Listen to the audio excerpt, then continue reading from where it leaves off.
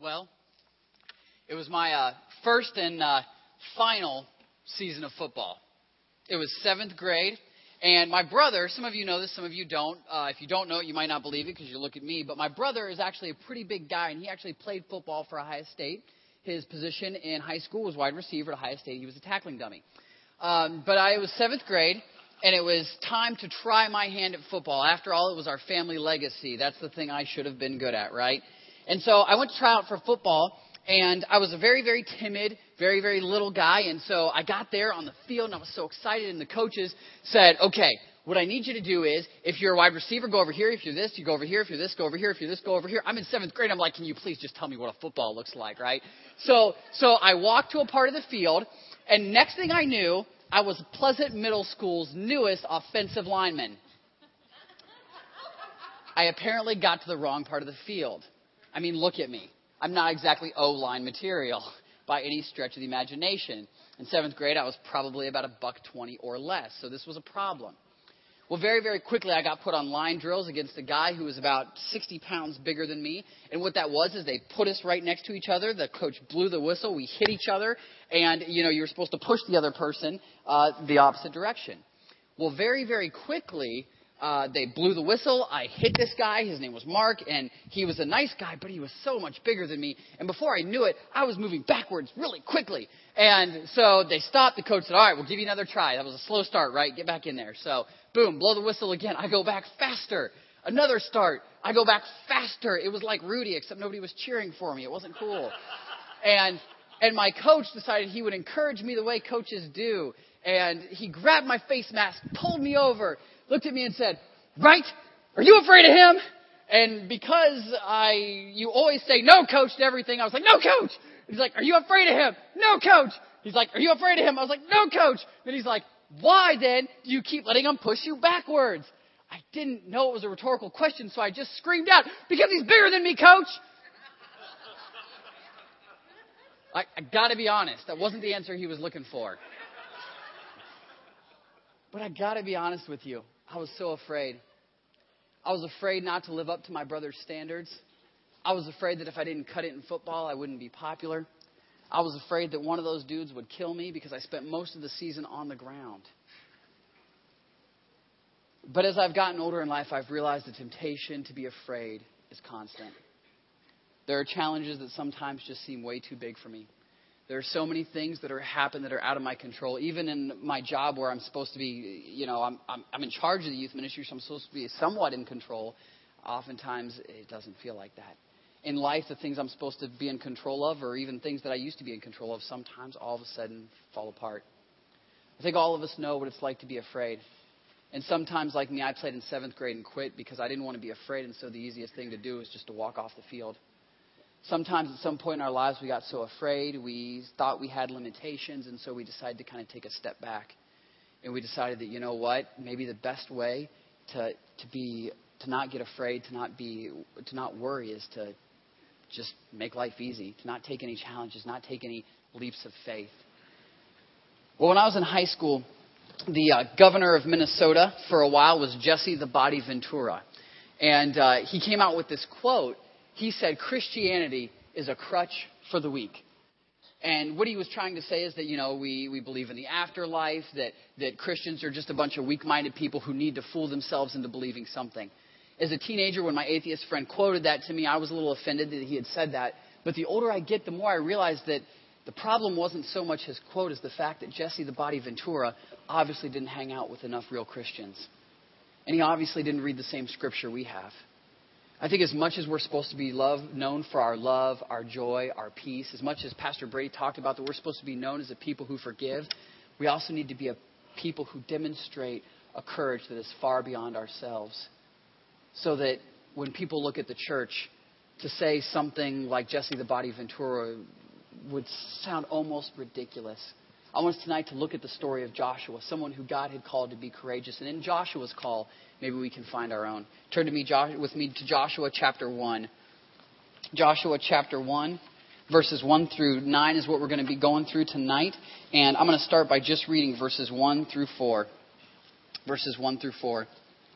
After the death of Moses, the servant of the Lord The Lord said to Joshua, son of Nun, Moses' aide, Moses, my servant, is dead. Now then, you and all these people get ready to cross the Jordan River into the land I'm about to give to them, to the Israelites. I will give you every place where you set your foot, as I promised Moses. Your territory will extend from the desert to Lebanon, and from the great river, the Euphrates, all the Hittite country, to the Mediterranean Sea in the west.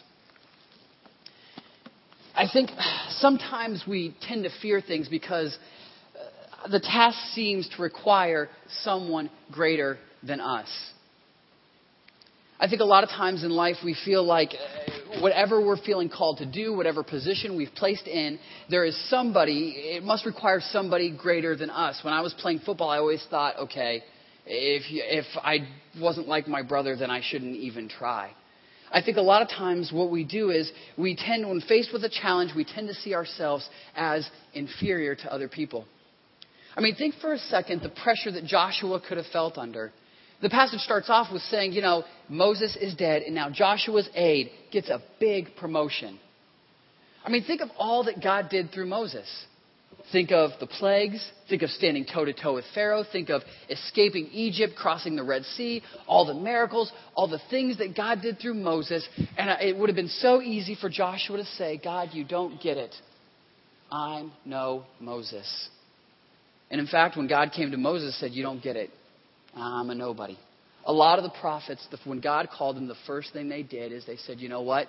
I can't do that. I'm not good enough. God, you don't understand who I am. A lot of times when we look in Scripture, we kind of view Scripture like we might a comic book or like we might some of the movies that are out nowadays. We tend to see characters like Moses, like Abraham, like David, like Jesus, like Paul. We tend to see all these characters, right? And even the human ones, right? Even the ones not Jesus. Think of just the other characters in the Bible. Think of the ones where Jesus is fully man and fully God. But just think of just the people who were just people. Moses, Elijah, King David, Solomon, Samson, all these people. We look at them and we tend to see them like superheroes. We tend to see them like Batman, Spider-Man, Superman. I mean, we think it's not that we don't think they're real, but we kind of think they're otherworldly. We kind of look at them and think, I could never be like that. In fact, maybe we've thought about it so much that we don't even think that we could do something like some of the things Moses did, or we couldn't be like Elijah, or even we couldn't be like Peter or like Paul. I mean, things like that don't happen anymore. We're not made of the same stuff as they are. But the truth of the matter is that our strength isn't a measurement of our personality. Our strength isn't a measurement of our personality, but the power of God displayed in our lives. The thing that was so special about Moses, the thing that's going to be so special about Joshua, the thing that was special about Peter and Paul was not who they were, but it was who they followed. It was who they said yes to. The ancient Jewish people always had this question that they would ask their rabbis. Why Abraham? Why did God pick Abraham and from him eventually make the Jewish people? Why did God use Abraham to fulfill his promise? And what the ancient rabbis said was, well, God was calling everybody. Abraham was the guy that said yes. I think when we look at other people, we need to be careful not to compare ourselves to them.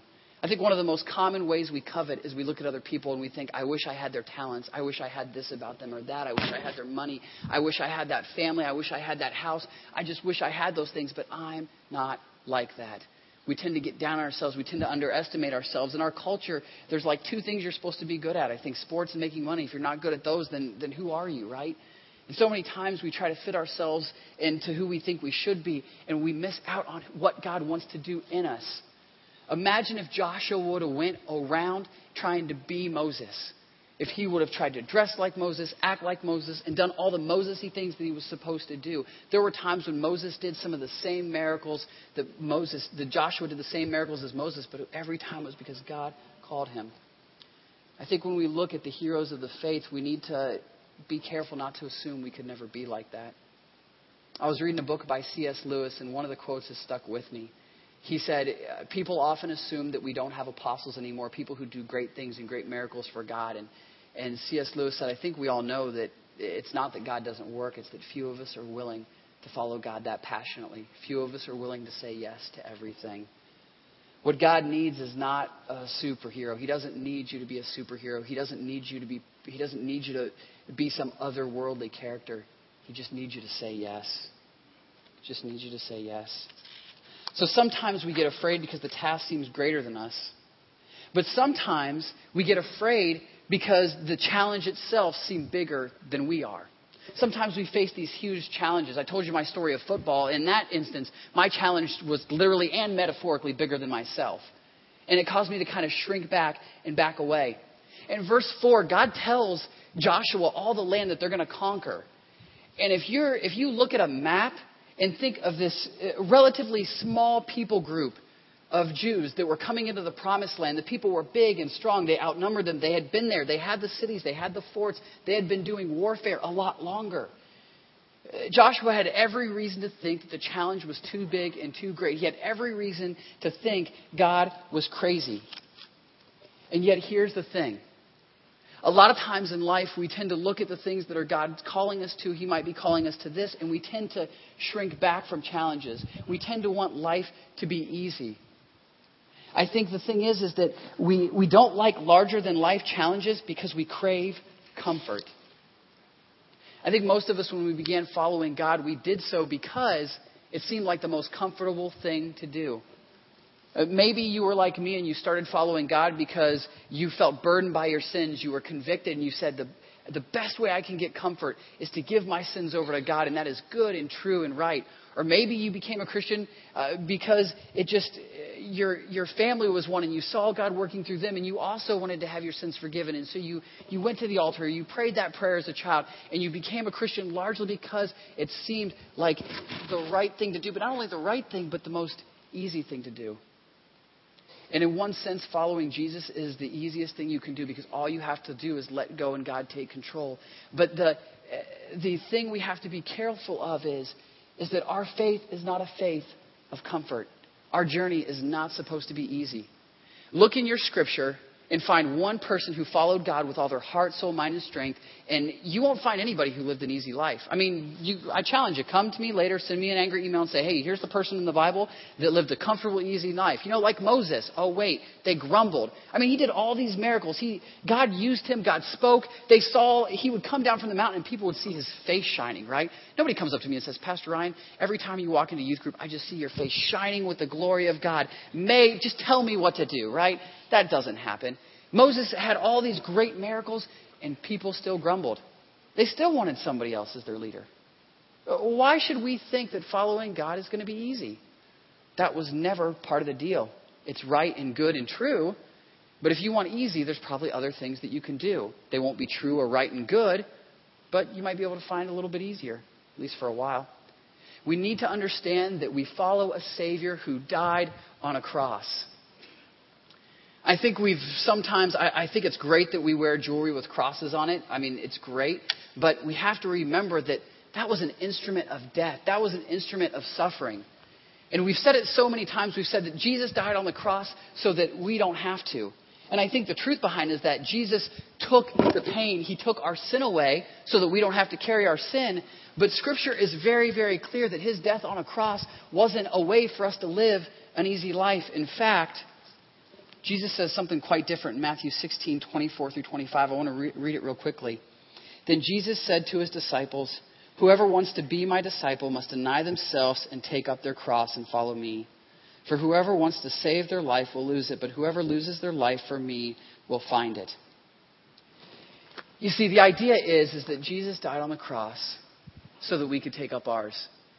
And you look at that cross, and in our culture, we tend to do a lot of things to kind of clean it up to some extent. I mean, we put ivy around it. We see it so much that maybe we get used to it, but we have to realize that Jesus died on a cross and we're called to pick up our cross as well. To be a Christian, it can't just be fire insurance. A lot of times our faith starts with dying on, we go to the altar, we ask God to forgive our sins, and we become a Christian, and that is right and true and good, and we can find that in Scripture all over the place. 1 John 1:9, for example. But the truth of the matter is that is never where God wants to leave us. The idea is if you truly want to follow God, if you really want to have a new life, the only way to do it is to die. As Christian, God promises victory, but it's victory through death. And so we take up our cross, whatever that looks like for us. And sometimes we joke about it and we say, well, that's just my cross to bear when there's something that's minorly difficult. But the idea is that our lives, if we're going to follow Christ, have to be about self-sacrifice. have to be about what God wants and what God wants and not what I want. We have to be willing to take everything we have and say, God, it's yours. If you want my house, my car, my money, myself, everything I have, God, I am all in. I'm giving it to you. Being a Christian isn't supposed to be easy, but it is right and true and good. And the beauty is that no matter how big the challenge is, God can use us to overcome it. There's no challenge we have to be afraid of because our Savior is bigger. We don't have to be the kind of people who shrink back, who shy away from when God calls us to do something so big it sounds crazy. We're the kind of people who can charge the gates of hell with a squirt gun if our Lord and Savior is telling us to go there. So if we don't have to be afraid, how do we actually get courage? I think this passage will give us just straight out comes and tells us how to get courage. Let's read verse 5 through 8.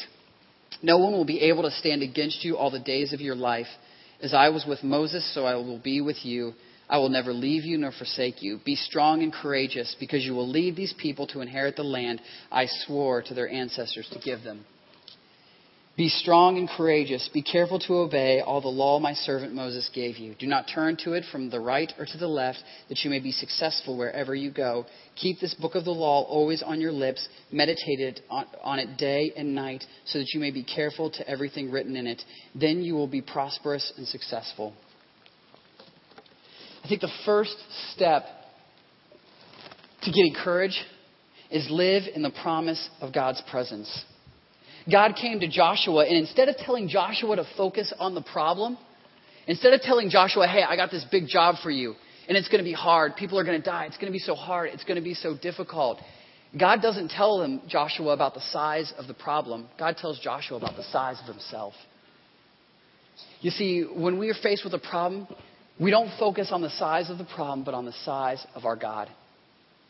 In Numbers chapter 13, I love this story. In Numbers chapter 13, Moses has just sent out 12 spies into the promised land, and 10 come back, and all they do, if you read the passage, all they do is focus on the size of the problem. The people there are so big. They're so numerous, they'll kill us, they'll devour us. I mean, yeah, the land's good and the promise sounds awesome, but the people are huge. All they do is focus on their problem. But Joshua and Caleb, they don't deny that the people are big. They don't deny that the challenge is big, but they just say, guys, our God is a lot bigger. Let me show you how this works. This is a basketball. That ends about what I know about basketball. And this is a ping pong ball. And in this illustration, this ping pong ball is our troubles. This basketball, much larger basketball, we're going to say this is God. Now, this is not idolatry. I know that this basketball is not God. I have not just slipped Grace Point into pantheism, okay? I promise, okay? But let's just use this as an illustration. Go with me here, okay? And see if it's biblical or not, and you can judge for yourself. But here's my problem.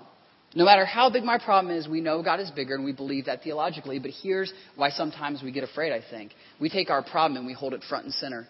We focus on all the things about it that hurt, all the things that aren't fair, all the things that stink. I start to wish that I had a different problem and not this problem. Or maybe, God, if I was that person, I wouldn't have this problem to begin with. God, why can you give me this problem? And all I do is I focus on my problem.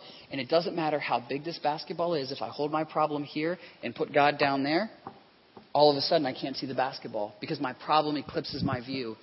But when I take my problem, and instead I know it's there, and it's not that we ignore it, but we look at our problem while keeping God in focus.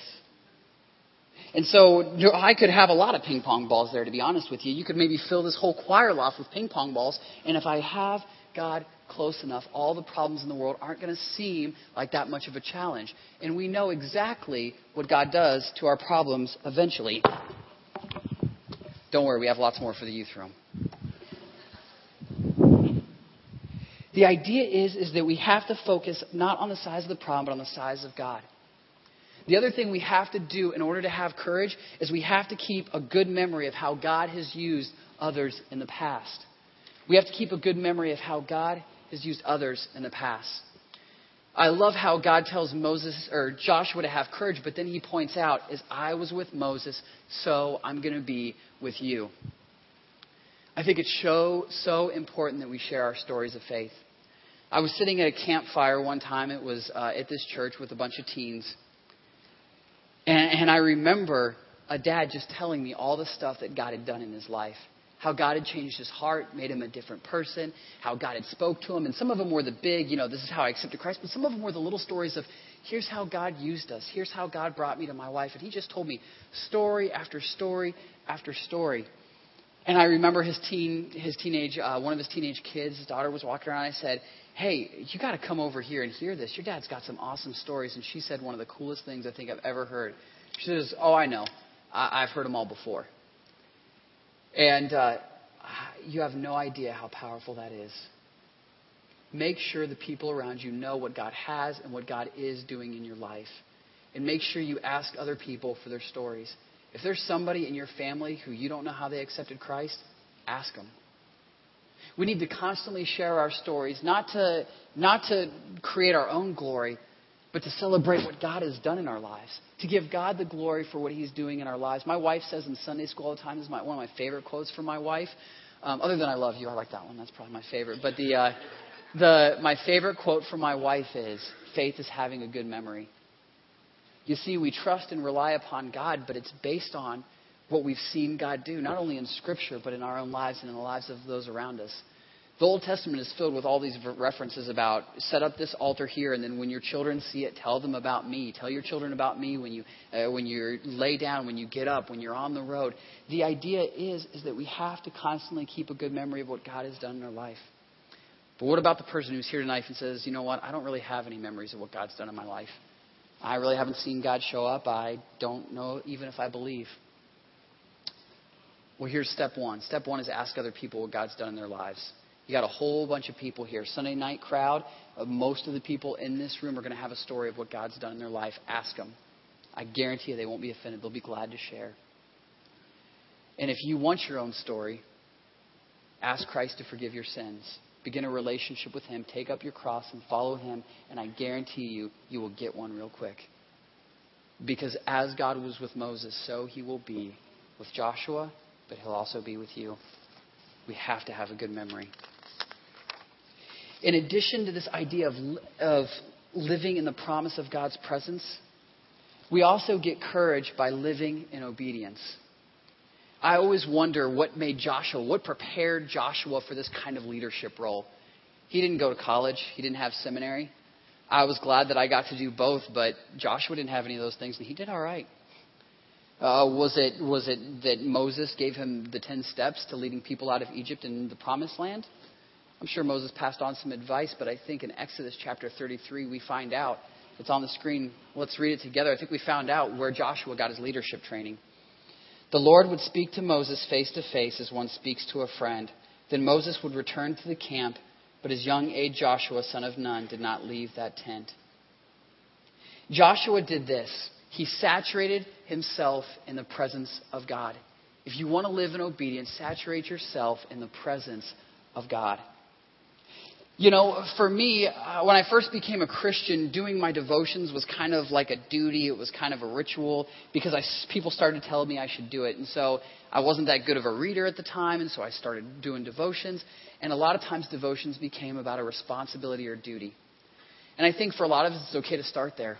And it's okay when, for seasons of your life, you intentionally spend time with God because you just know it's the right thing to do, even when you don't feel like it. Sometimes that's the most important time, to sit before his throne. But I don't want us to fall into the trap, and I don't think God does either, of always feeling like time with God is something I have to check off my list. I don't put date night with my wife on a task list. I just make it happen. I don't think to myself, man, I've spent 1 hour with Jamie today. That's all I want to spend. No, I think, how much time can I carve out for my family? When I'm playing with my son, when I'm at my best, I'm not looking at my watch. I mean, yeah, there's times when I'm ready for a nap, but when you're with people you love, the time seems to fly by. And I don't want to make you feel guilty if that's not where you're at with God yet. I don't think that's it. But what I do want you to realize is try not to think of your time with God as something you have to do. Think of it as something you get to do. As much as there are going to be times, like any relationship, where you do what's right because it's the right thing to do and not because you feel like it, there are going to be times when living in obedience means spending time with God because the creator of the universe wants you to just sit in his presence. If anybody had an excuse to say, I've had enough time with God today, it was the guy who was standing next to Moses. And when Moses left, Joshua could just said, okay, I got to see God talk to somebody face to face. I think that's good for the day. Instead, Joshua said, I'm not leaving your presence. along with saturating ourselves in God's presence, I think we have to spend time meditating on God's laws. In Joshua 1, verse 7 through 8, he talks about meditating on laws. And I've mentioned it to the team 2 times this week, but I'm going to mention it to you guys, and you guys are going to get to hear it again, so I'm sorry for that, but it's good for us, and it's God's word. Psalm 119, 18 through 20, he talks about how he loves God's commands. He loves God's rules. I got to be honest with you, I tend to not love rules. I don't like them. A cop doesn't pull me over and thinks, sir, did you know you were going 15 over? I don't respond, and my seatbelt was also off. I didn't use my turn signal, and my tags are expired. Please give me more rules, right? When I was a teenager, I didn't tell Mom and Dad, I really need more rules. You're taking it too easy on me. I think I should be home at 9 instead of 10 tonight. I think I need, you don't go into the office and say, I need some more red tape, guys. The forms you gave me to fill out were good, but I would like some forms to fill out about the forms. And then if I could have some evaluation forms to talk about, to really think through this idea of the rules and forms and procedures that we could put into place to give me more rules and forms at work, because I really need more structure. Most of us don't think like that. But the psalmist cried out for God's laws and rules because he knew they led to life. And anytime we talk about God's laws and rules, there's always the temptation for someone to say, and I'm there too, to say, well, wait, we're New Testament believers. We don't need to follow laws. We follow the Holy Spirit. Well, I would say yes and no. We are supposed to follow the Spirit, but I like to think of, this illustration really helped me. I read it in a book called After You Believe by N.T. Wright. He said, the laws in God's words are kind of like the lines on a road and like guideposts and like the railing on some roads that are more dangerous. As a good driver, I don't get as close to the guardrail or as close to the middle line as I can without going over it. I stay in the middle. I have enough driving experience that now I don't even look at the guardrails. I don't look at the yellow line a whole lot. But the minute I hit a guardrail or I start to cross the yellow line, I know I'm headed for the ditch. I know I'm headed for trouble. So as believers, we're supposed to follow the Holy Spirit and listen to his guidance in every matter in our lives. But there's also the sense in Jeremiah 17:9, Jeremiah just comes out and says, he says, the heart is deceitful above all else. And all of us have seen people do awful things, unscriptural things, and use the Holy Spirit as an excuse. And I like how Moses says here, it's almost the road illustration. He says, don't go to Joshua says here, God says here, don't go to the left or the right. Well, we tend to not wake up in the morning and go, I want to break God's commandments.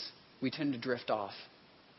We tend to start thinking about our day, about what I want, what I need, what I want to get. And before we know it, we find ourselves drifting off the road. Like when I'm driving in a car and maybe I get focused on doing something else, talking on the phone, or if I try to grab something off the floor that fell down, or I'm trying to change the radio station, it's very easy for us to focus on ourselves instead of God. And before we know it, we've crossed the line. But as Christians, we find a pretty good, easy way to spiritualize going around God's laws. I think we have to meditate on God's laws so much that we have them memorized. Lately, it's really helped me to memorize God's Word. Some of us have smartphones or iPod Touches or things like that. What's worked for me better than almost anything is they just have some great apps. Go to your search bar and say Bible memorization. A lot of them are free. But for those of you who don't have those things or don't want those things, that's cool. Write it on an index card. Keep it in your car. Keep your Bible 2 minutes away from you at all times. I think we have to memorize God's Word because a lot of times when we need it the most are the times when the Bible's not in our hand. And so I would say spend time meditating on God's laws. Make memorization a part of your daily walk with him. One warning I want to give you real quick. Courage apart from obedience is stupidity. Courage apart from obedience is stupidity. Teens, you guys know this story. I was skiing and there was a bunch of teens who were like, Pastor Ryan, come do this. And I thought it would be very courageous of me to do likewise. Instead, I just ended up getting hurt, right? Well, in Numbers 13, 39 through 45, and actually into chapter 14, the people decide we're not going to follow God. We're not going to go into the promised land. It looks too scary. The challenge is too hard. And so the people say, yeah. So they decide not to, and God says, I'm going to wipe them off the face of the earth, Moses. And Moses says, God, please don't. Please forgive them. And God says, okay, I'll forgive their sin. But here's the deal. It's going to take a while for them to get to the promised land. And this is the sin that caused them, instead of taking the direct route to the promised land, 40 years in the wilderness. Well, as soon as the people found out this, they said, oh, we're so sorry. We're going to be courageous and we're going to go take that land right now, God. And God says, no, don't do it. I'm not with you now. I'm not going to give you success. Don't do it. And they say, God, but that's the courageous thing to do. So I'm going to go do it. And so they go do it and they get their butts kicked. like me in 7th grade football, except worse. People die, and it's awful, and it's horrible, all because they tried to do brave things apart from God. Some of the biggest problems that happen is when people try to do brave things apart from God. People decide to take that pill. They decide it's okay to go out drinking with their friends. They decide it's okay. No, it's the same thing. If I'm still committed, I can live with this person even though they're not my spouse. We take big financial risks and we never ask God what He wants us to do. I think any kind of courage apart from obedience is not courage. It's just eventually stupidity that's going to catch up with you. Here's the cool promise that I love here. It's in verse 8. But when we live in obedience, God promises success. I love in verse 8, God says that I will give you prosperity and success in my version. And as a Christian, I thought when I became a Christian that everything would become easy and perfect. We have to be careful not to do word replacement with God's word. He says to Joshua, I've called you, and in that call, I'm going to make you prosperous and successful. That doesn't mean life will be easy and perfect. If you've been a Christian for more than 2 or 3 months, you know life is not going to be easy and perfect. The Israelites would still lose troops. The battle would still be hard. And even if they stayed faithful to God, which they very rarely did, the road would still be a long journey. Like I said before, our road to victory is through death, through dying to self, allowing God to raise us to new life in this life and in the life to come. And it's just a simple truth that prosperity and success means according to God's call. But the cool thing is if God has called you to do something, He will give you the success and prosperity that you need. Doesn't mean, I don't know that it's a promise that food will always be on the table. I don't know that it's a promise that everything will always work out how you think. I know it's not that. But it is a promise that God will be faithful. So we get courage by living in the promise of God's presence and by living in obedience. But what actually is courage? First of all, courage is a command. Joshua 1:9 says, have I not commanded you? Be strong and courageous. Do not be afraid. Do not be discouraged. For the Lord your God will be with you wherever you go. You see, the idea is this is the 3rd time that God has told Joshua to be strong and courageous. A lot of times we think courage is a personality trait, or maybe it's a spiritual gift, or it's something some people have and some people don't. When in reality, courage is commanded by God wants every single believer to live by courage. Courage is not a personality trait, an inborn ability, or a spiritual gift. It was probably about 2 or 3 years ago, Lonnie and Connie Norris, some of you know them. They were a family that went to our church but then left for Russia to be missionaries. They had this cool pond and they had the teens all over there for a party. And they had this awesome rope swing that put you in the middle of the pond. It had 2 levels. It had high level and super high level. And people always ask me, Pastor Ryan, are you afraid of heights? I've seen you on scaffolding. And I say, no, I'm not afraid of heights. I'm afraid of falling and then stopping suddenly. But I was a little bit afraid. My wife was there with me. All the teens were there. So I thought, okay, this is good. I went to the Norses even like a week before that to plan the party, i.e. like practice this thing so I wouldn't look like a wuss. So I go up on their tree swing. I decide to do the highest one after doing the small one. And my hands are shaking. People can see it. I put my hands on the rope, and you had to jump. The rope, it's just a rope and then like a little seat that you sit on. And you have to jump off, get yourself on the seat, go out to the middle of the pond, and then if you want, it'll go really high your first swing. You let go, but if you want, it'll swing back, and it'll swing a couple times and get a little bit lower for the faint of heart, and you can drop in a little bit easier. Well, I decided to do this, and I'm shaking, and of course the teens are like, go, Pastor Ryan. They're encouraging me, and Lonnie Norris is saying, did I nail the top end today? He's encouraging me with things like, we've only lost a couple, Pastor Ryan. It's okay. Go ahead. Nobody will remember if you climb down, So I decide to do it, right? It takes me a couple minutes, and I let it swing just once or twice, but then I suck it up, and I let go, and I fall into the water. I get out, and all the teens are encouraging. Then my wife, who's sitting there reading a book by Lonnie Norris, goes, I'll give it a try. Sets the book down, puts on a life jacket, climbs up to the top of the ladder, grabs it, goes, all right, boom, jumps on first thing, goes out into the middle of the pond, at the apex of where this rope swing will take you. She lets go, first time, no problem, and starfishes it like this. I balled up because I was scared. My wife just goes, big smile on her face, smiles, splashes in the pool, gets up. All the teens are like, what? And she's like, I'm going to go finish my book. Sits down and reads it. My wife has always been more courageous than me in the sense of She's a risk taker. She's brave. But that's not what true courage is about. Courage means I don't allow my fear and anxiety to fester in my heart or control my decisions. I don't allow anxiety to grow in my heart or control my decisions and actions. There are going to be times when you feel afraid, when God's calling you to something big. In fact, if you are listening to God's voice and He tells you to do something and it sounds easy, you're probably not hearing Him right. Or you're probably not listening. God doesn't call us to small challenges because we don't serve a small God. He calls us to big and great things. The next blank there in your outline is courage is an obedient action founded on trust in God's power. What I love about Joshua is that as soon as God tells him this in verse 10 and 11, you can read it at home. He says, let's get ready for war. As much as we as a church are known for so many things, I think we need to be known for courage. And what it looks like to follow God is, yes, I should be loving. Yes, I should be joyful. But people should look at you and say, wow, that person's loving. Wow, that person's joyful. Where do they get that? But they should come to us and say, where do you get your courage? The people in our society who have to make the hardest decisions, who have the hardest jobs, in some shape or form, they should look to us and say, please tell us where you get your courage from. Because we see in you a power that is greater than yourselves. So where do I need courage in my life? Well, we need courage to tell others about God. A lot of people will tell me and other pastors all the time, you're so brave. You get up on Sunday night or Sunday morning and you talk to people about God. I could never do that. I'll be honest. It's not that hard to get up here and talk about God. I mean, yeah, there's a little bit of fear of public speaking at times for all of us. But, I mean, the truth is you kind of expect me to talk about Jesus. And if I don't, it gets awkward really quickly. Right? I mean, my boss told me to stand up here. It doesn't take that much courage, right? But sharing Christ with your neighbors or with that family member across the Thanksgiving table when it might make it awkward, that's what we need courage for. I love in Acts how when the believers get persecuted for sharing their faith. And right now our country's in a place where I know a lot of us are worried, are we going to get persecuted for our faith? Is our nation going in a way that we don't want to see? Or are we going to start seeing some of the things that they saw in the first century? And my temptation is to pray, oh God, don't let that happen. Don't allow us to be persecuted. Don't allow us to suffer defeat.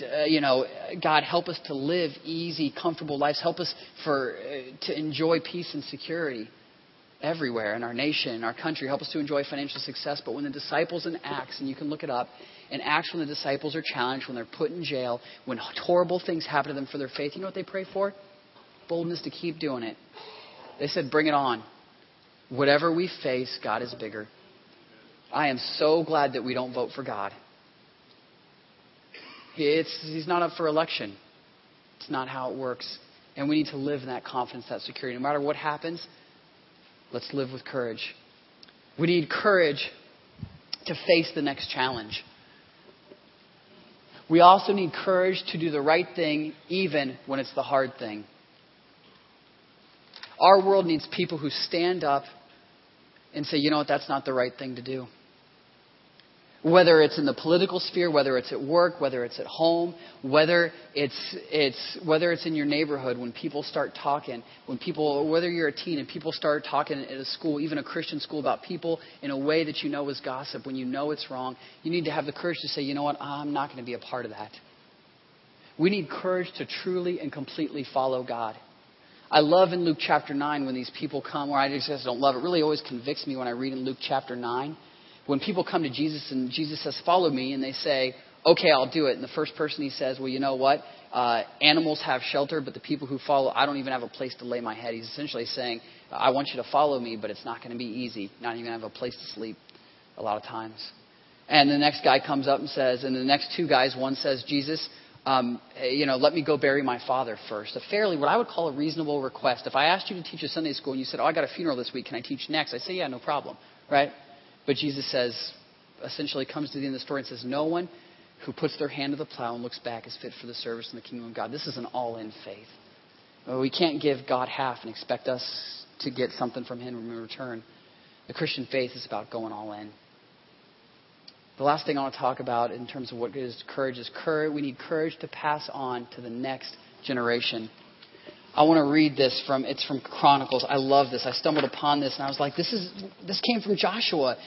This is, I don't know if it'll be on the screen, but I'll read it for you. It's 1 Chronicles 28:20. David also said to Solomon his son, be strong and courageous and do the work.